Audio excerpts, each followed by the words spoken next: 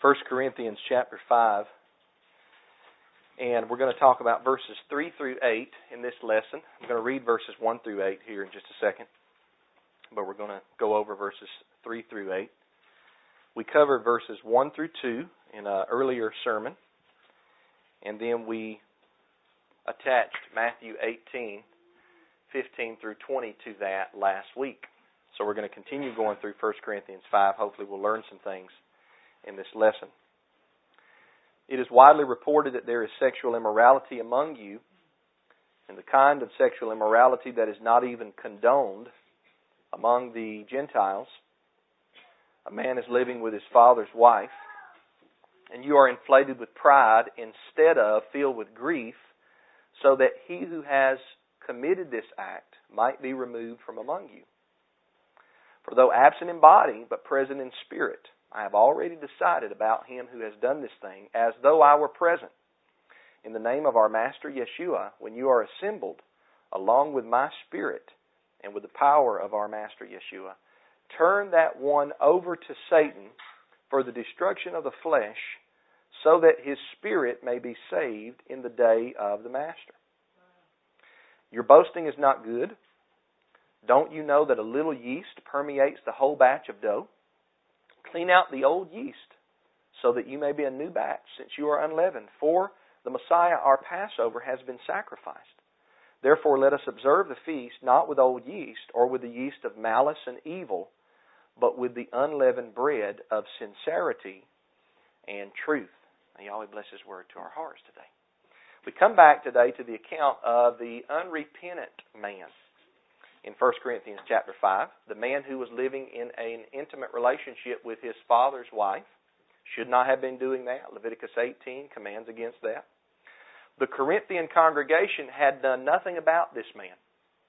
They were puffed up with pride, either boasting in themselves, saying, I'm not the one in the sin, look at me, or they were boasting in how they thought they were handling the situation accurately when they weren't. Either way, their pride was error. They should have been filled with grief, as verse 2 says. And in doing so, in having that grief, remove the unrepentant man from their congregation. Last week we saw the steps that should be taken in matters like these. But the Corinthians were not following the Messiah's instructions, recorded for us in Matthew 18, 15 through 20. No one was concerned for the man, and no one was concerned for the congregation. They were doing the man a disservice by not confronting him in a spirit of gentleness, but by not confronting him about his unrepentant sin.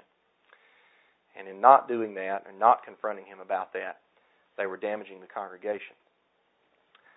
Before we get to verses 3 through 8, somebody asked me a question after my first lesson on this subject. It was Sister Dorothy. It was a great question. And she asked, why doesn't the text also deal with the man's father's wife? You know, the man here is living in an unrepentant relationship, intimate relationship with his father's wife. So what about the father's wife? Why is she not reprimanded here along with the man? Why is the man being singled out as needing discipline? And my answer is that it's likely that the woman that was involved was not a member of the congregation. The congregation is not called to deal with unrepentant sinners outside of the fellowship in the same way that they're called to deal with unrepentant sinners inside of the fellowship. Now, I get this from verses 9 through 13. And that's a section that I'm going to teach on in detail next week, verses 9 through 13. Paul's point in that block of verses is that the congregation is called to pass judgment on those who are inside, not on those who are outside. A saint, for example, a believer, we have to associate with unrepentant sinners every day that we go to work, he or she goes to work out in the world for business or commerce. We associate in a commercial way, in a business way, with people that are unrepentant sinners every day. And you cannot excommunicate someone outside the congregation because they don't belong to the congregation. So there's no need for excommunication there. It's only those members inside the congregation, the members of Yahweh's assembly, that have to be disciplined by the congregation when they fall into living in unrepentant sin. So I don't think that the man's father's wife was inside the fellowship. Else she would have been dealt with in the same manner that he was. But the man was a member of the congregation. And Paul, as an apostle of our Messiah, he gives a verdict on what should be done at this point because the matter had gotten out of hand. So we get back to our text in verse 3. Once again, verse 3 says, Paul writes, "For though absent in body, but present in spirit, I have already decided about him who has done this thing as though I were present." In verse 3, Paul says he's not there in body in Corinth, but he is there in spirit. See, Paul's written a letter to the congregation. He's not there physically like I'm here tonight talking to you guys. But Paul is there in spirit. And I think what Paul means is a couple of things. First, I think he means he's mindful of the matter. He's thought about the matter. He's judged the matter with his spiritual mind. And he's part of them in that he's a member of the body of the Messiah too. Let me go a little bit deeper. Some interpreters, including myself, take this verse to mean that direct apostles and prophets had the supernatural ability to see into situations. See, they could pray and meditate, and Yahweh would actually give them a vision about what was going on in Corinth, let's say, even though Paul wasn't there physically. Now, that's not far-fetched biblically. Let me give you one example. In 2 Kings chapter 5, we have a prophet who was the prophet Elijah's successor. His name was Elisha. And Elisha had the ability to see something as though he was there even when he was not. In this case, in 2 Kings 5, his servant Gehazi was doing something in disobedience. And even though Elisha was not with Gehazi, he later told his servant, "Did not my heart go with you when you disobeyed," basically. And so I believe that Paul had the same ability. It's a supernatural ability given to some men, not all of us, but given to some men, that you could see what was going on in a place without physically being there. And I think that's what Paul is talking about. I'm absent in body, but I'm present in spirit. I have seen what is taking place supernaturally because of the gift that Yahweh has given me. Now, verse 4, we read that. It says, "In the name of our Master Yeshua, when you are assembled, along with my spirit," once again, Paul is there in spirit, "and with the power of our Master Yeshua," let's read verse 5, "turn that one over to Satan for the destruction of the flesh, so that his spirit may be saved in the day of the Master." Now, in verse 4, Paul pronounces what is to be done to this man. Paul speaks in the name of the Master and by the power of the Master. And he says this, the reason he says that is to anchor what he's about to pronounce as being from heaven instead of from men. And when I say from heaven, I mean heavenly authority instead of earthly authority. There were some people that were once asked a question about the baptism according to John. And the question they were asked is it from heaven or is it from men? Now that wasn't a question that was meant to imply that John's baptism floated down out of heaven, but that it had heavenly authority. From men means earthly authority. And what Paul is saying here is, I'm pronouncing this judgment by the power of the Messiah. Remember Matthew 18:15 through 20, where 2 or 3 gather together in the Messiah's name to perform discipline, He's there with them in their midst. You have my power, my authority behind you. So here in this text, Paul is not giving his advice. He's not saying, well, maybe you should try this out and it might work. That's not what Paul's saying. Paul is saying, I can see the matter in the Spirit, and I have heavenly authority from the Messiah, and I'm ruling properly about what should be done. So let's do this now. Let's read verses 3 through 5 together, and I'll make a few comments on this. Verse 3, "For though absent in body, but present in spirit, I have already decided about him," the him is the unrepentant man, "who has done this thing as though I were present, in the name of our Master Yeshua," that's by heavenly authority, "when you are assembled along with my spirit," Paul in spirit, and with the power of our Master Yeshua, once again, heavenly authority, turn that one over to Satan for the destruction of the flesh, so that his spirit may be saved in the day of the Master. The verdict is, turn that one over to Satan. That sounds drastic, but I want you to notice the goal in the apostle's mind. The reason that Paul says you are to turn this unrepentant man over to Satan is for the salvation of his spirit on the day of judgment. You turn him over to the adversary in hopes that his spirit will eventually be saved. The turning over to Satan is to destroy the flesh of the man in order to get his attention and hopefully cause repentance to grow in his heart. Paul is not throwing the man away and forgetting about him. He's asking the congregation to discipline the man in hopes that the man will come to his senses at a later time. That's the purpose. What does it mean to turn a person over to Satan? I think it means a couple of things. One is this: the man is going from the congregation to the unbelieving world. He's going from being an insider to being an outsider. Inside the congregation, we have things like this. We have singing to Yahweh. We read the Scriptures every week publicly. We pray for one another. We share words of exhortation and encouragement, sometimes rebuke with one another. We hear the law. We hear the gospel. This congregation and all congregations of Yahweh are a small piece of the kingdom upon the earth. So when you put a man or woman out of the congregation for discipline purposes, unrepentant sin, and you let them be to you as a heathen or a tax collector, like Yeshua says in Matthew 18, it is moving the man from the sphere of Yahweh to the sphere of the adversary. The congregation, the kingdom, Yahweh's things. The world is the total opposite of that. Out in the world, they don't have all the things we have in here. And I think that's what Paul is getting at. In addition to that, I think Paul is speaking of bodily harm that would come upon the man due to his sin.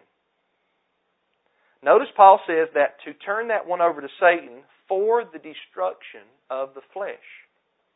The point is that in leaving this unrepentant man to his sin, because he refuses to repent of it, so we're going to leave him to loving his sin, that's going to cause some kind of damage to that man physically. I'm speaking of physical sickness and illness. Some kind of illness would come upon that man because he refused to repent of his wickedness. That's what Paul was hoping. Maybe by the destruction of his flesh, he'll come to his senses and his spirit will be saved in the day of the Master. Now, I've experienced something like this before. And if you're a believer and you've ever gotten involved in something, transgression, that you should not be, this will happen. True believer. When a believer allows sin to take hold of his or her life and in essence turns their back upon Yahweh, during that time it will have a physical effect upon the body of the believer. Because the believer is involving his or herself into something that is not within the sphere of the kingdom of Yahweh. Now, what we should say to that, if that happens to us, if we veer off into sin and there's a physical illness, I'm speaking literally now, that comes upon our body, and it wakes us up and we think, what if this that has come upon me is due to my unrepentance? And then we repent of that, we should sing glory, hallelujah to the King. Because Yahweh disciplines those that He loves. Have you ever seen rank sinners like unrepentant people in the world? And it's like they can do anything that their flesh wants and nothing bad ever happens to them? The Psalms talks about this. You know, and you can do something small, what you might consider small, a small transgression, and it's like, you know, stomachache, headache, problems. That's Yahweh's discipline on His children.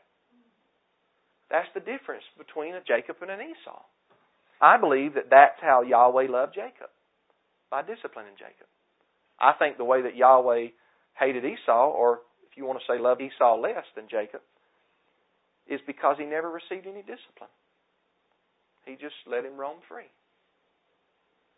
Whether you see delivering over to Satan as meaning actual physical bodily harm to the flesh or not, the purpose of discipline is still present. Paul is saying that the unrepentant man needs to go through a rough process in hopes that he comes to his senses, and in the end, maybe he'll have salvation. Maybe he'll have eternal life. Look at 1 Timothy chapter 1. Here's another passage where Paul talks about this. 1 Timothy chapter 1, verses 18 through 20. Paul writes to Timothy, Timothy, my child, I am giving you this instruction in keeping with the prophecies previously made about you, so that by them you may strongly engage in battle, having faith and a good conscience. Some have rejected these and have suffered the shipwreck of their faith. We think about a shipwreck, disaster, calamity. A person had faith, but some of these people had suffered shipwreck of their faith. Then Paul names them. In verse 20 he says, Hymenaeus and Alexander are among them, and I have delivered them to Satan so that they may be taught not to blaspheme. So Hymenaeus and Alexander had been guilty of blasphemy against Yahweh. And Paul said they'd gotten to a point, I had to turn them over to Satan. And I believe what Paul is talking about is the same thing as in 1 Corinthians 5, for the destruction of the flesh. In hopes that they'll learn from this physical harm that I've turned them over to, they'll learn not to blaspheme. I believe Paul had the power to do such a thing. So I think that physical fleshly turmoil can make a man or woman wise up to the matters of the spirit realm. Let's say you're the man in Corinth who is unrepentant. And you were excommunicated from the congregation, and it really didn't bother you at first. You thought, well, I'm enjoying my sin. I'm going to be okay. Everything's going to be fine. And then all of a sudden you come down with a serious disease or an illness. Well, if it was me, I would automatically think that I need to repent and get in line with the Word of Yahweh. I would. And that's what Paul is hoping for. Once again, Paul is not throwing the man away and forgetting about him.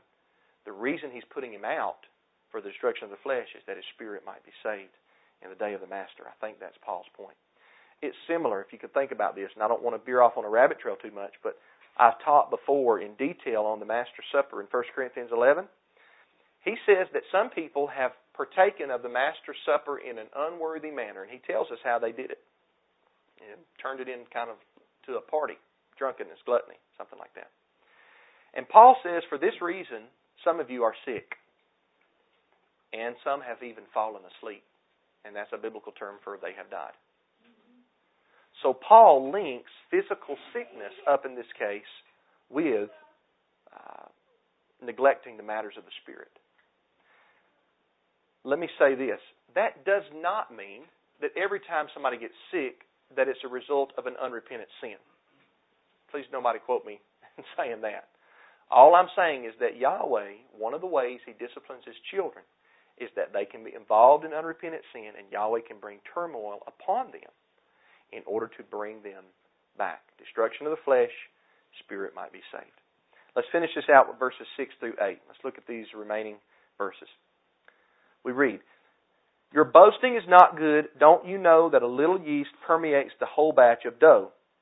Clean out the old yeast so that you may be a new batch, since you're unleavened. For the Messiah, our Passover, has been sacrificed. Therefore, let us observe the feast, not with old yeast or with the yeast of malice and evil, but with the unleavened bread of sincerity and truth. Now, oftentimes, in Messianic or Torah-observant congregations, we're so focused on proving that Passover and the Feast of Unleavened Bread should still be observed today that we miss the reason that Paul adds this admonition at this place in his letter. Now, I believe that these verses do show that the New Covenant congregation still observed the feast after Yeshua ascended into heaven. But why does Paul bring up the Passover here? Why does he make mention of it at this point? Well, first off, I believe that Paul's letter to the congregation at Corinth arrived around the Passover season. If you read the end of 1 Corinthians 16, verses 5 through 8, you will see that Paul anticipates going to Corinth at that congregation the upcoming winter season. But he says, I'm going to stay in Ephesus until Pentecost. Until Pentecost implies that Pentecost is the next feast on the yearly schedule. Now you couple that with him mentioning the Passover in 1 Corinthians 5, and it seems to me that he wrote the letter to the Corinthians, and it arrived during Passover season when he was in Ephesus waiting until Pentecost. When the Passover season was there, everybody would be thinking about, and they would have fresh on their mind, Exodus 11, 12, and 13. It's not that we can't think of those chapters all year long, but you know as well as I, when Passover gets here, that's fresh on our mind. We're thinking about the Exodus from Egypt. That's why we do the Passover, to remind us when the children of Israel were brought out of bondage from the land of Egypt into freedom. So I think Paul uses what is on their minds in that season to make his point. And that's why Paul says, a little yeast permeates the whole batch of dough. And then he says, clean out the old yeast so that you may be a new batch, since you are unleavened, for Christ our Passover has been sacrificed for us. What's his point? The point is that to keep the unrepentant sinner inside of the congregation would work just like yeast does to a batch of dough. That's why Paul uses the analogy here. So if the congregation was, let's say, 50 people, the one unrepentant man would have an effect upon the whole congregation in the same way that the yeast would the dough. And it only takes how much yeast? A little bit of yeast. Those who bake bread know that it does not take much yeast to leaven a batch of dough. Likewise, it does not take but one unrepentant sinner to permeate through the assembly or the congregation. For me, I've learned this from experience. I have seen matters pop up in congregations and the issue not be dealt with properly. I have dealt with issues improperly myself and have had to ask Yahweh to forgive me, and it was because of a neglect to obey Yeshua's instructions in Matthew 18. Now, I can guarantee you that any time we don't obey Yeshua's instructions how to handle unrepentant sin in Matthew 18, 15 through 20, we're asking for trouble. Anytime we think, well, I know that's what it says, I've read Matthew 18, but I'm going to just kind of ignore it, kind of go my own way, kind of do my own thing, you're asking for trouble, you know. And that's like that with any of Yahweh's law. If we know a law of Yahweh and then we kind of just turn our eye from it or turn our ear from it and we kind of go our own way and do our own thing, we're asking for trouble. We are. Once you place the yeast into the batch of dough, I'm speaking literally now, you cannot take it back out of that batch of dough. So what do? Paul tells us, clean out the old yeast. Get rid of it so that you may be a new batch. When he says clean out the old yeast, it's a metaphor for put that man outside of the assembly. That's what Paul is saying. Paul pulls from Exodus 12 where the Israelites were told to remove the leavening from their homes during the Feast of Unleavened Bread.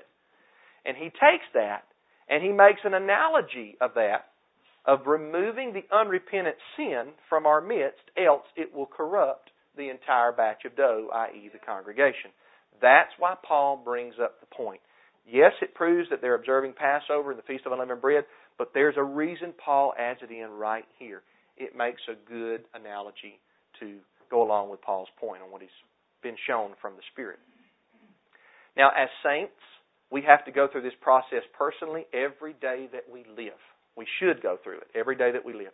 We are called to evaluate our actions each day that we live, constantly removing sin from our lives, being sorrowful for sin, repenting of sin, and then seeking to maintain purity in our own lives personally, so that when we gather together here on Sabbaths, new moons, and feasts, we have one unleavened batch of dough to worship the Father.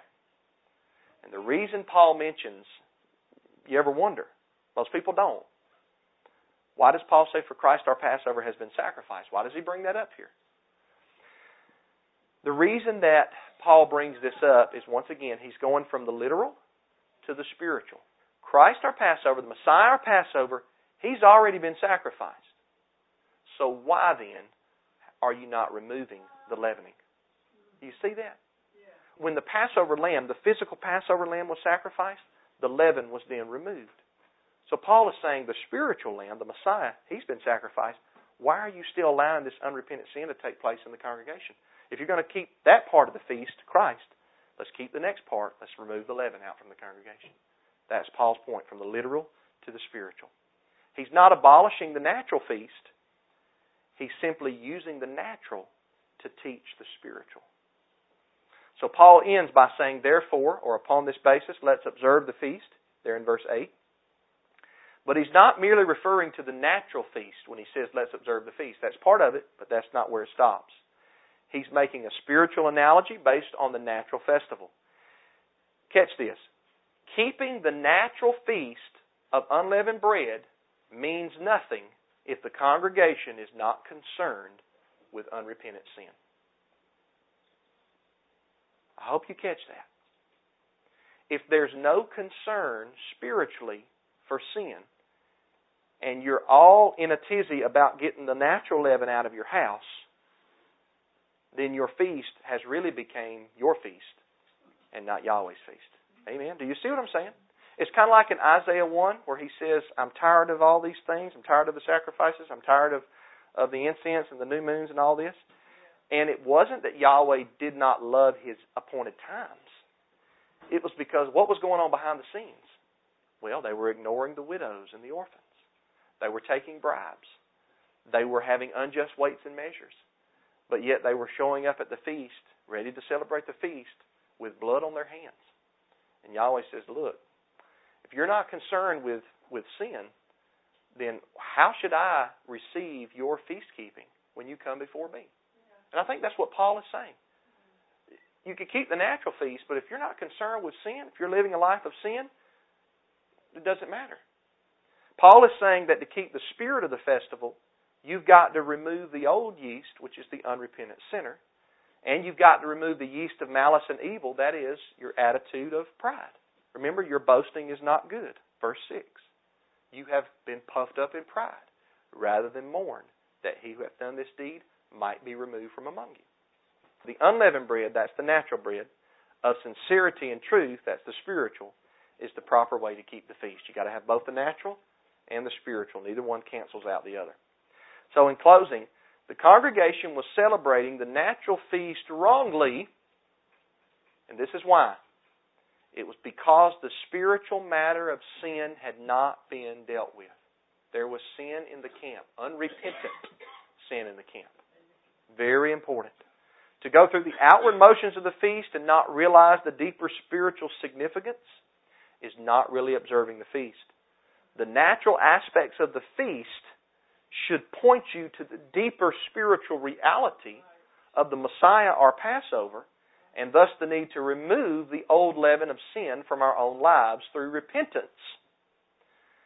And if need be, removing an unrepentant sinner outside into the realm of the adversary. This today is the word of the Master through our beloved brother, the Apostle Paul. And I pray that our understanding of this text will lead us to obey the principles that are taught therein. May we daily mortify the deeds of our flesh and seek to live unleavened lives unto our Heavenly Father. Amen. Let's stand and close in a word of prayer. We'll finish out this teaching next week. So if you want to read ahead, you can study 1 Corinthians 5, 9 through 13. Heavenly Father, thank you so much. Yahweh, I know that apart from your Spirit being attached to the words that I spoke, it will do no good. So I pray right now that you would touch the hearts and the minds of everyone in here.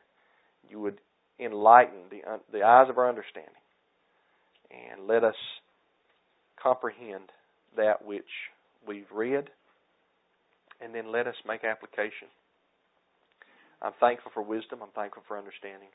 I always pray for more of it. I pray these things through your Son.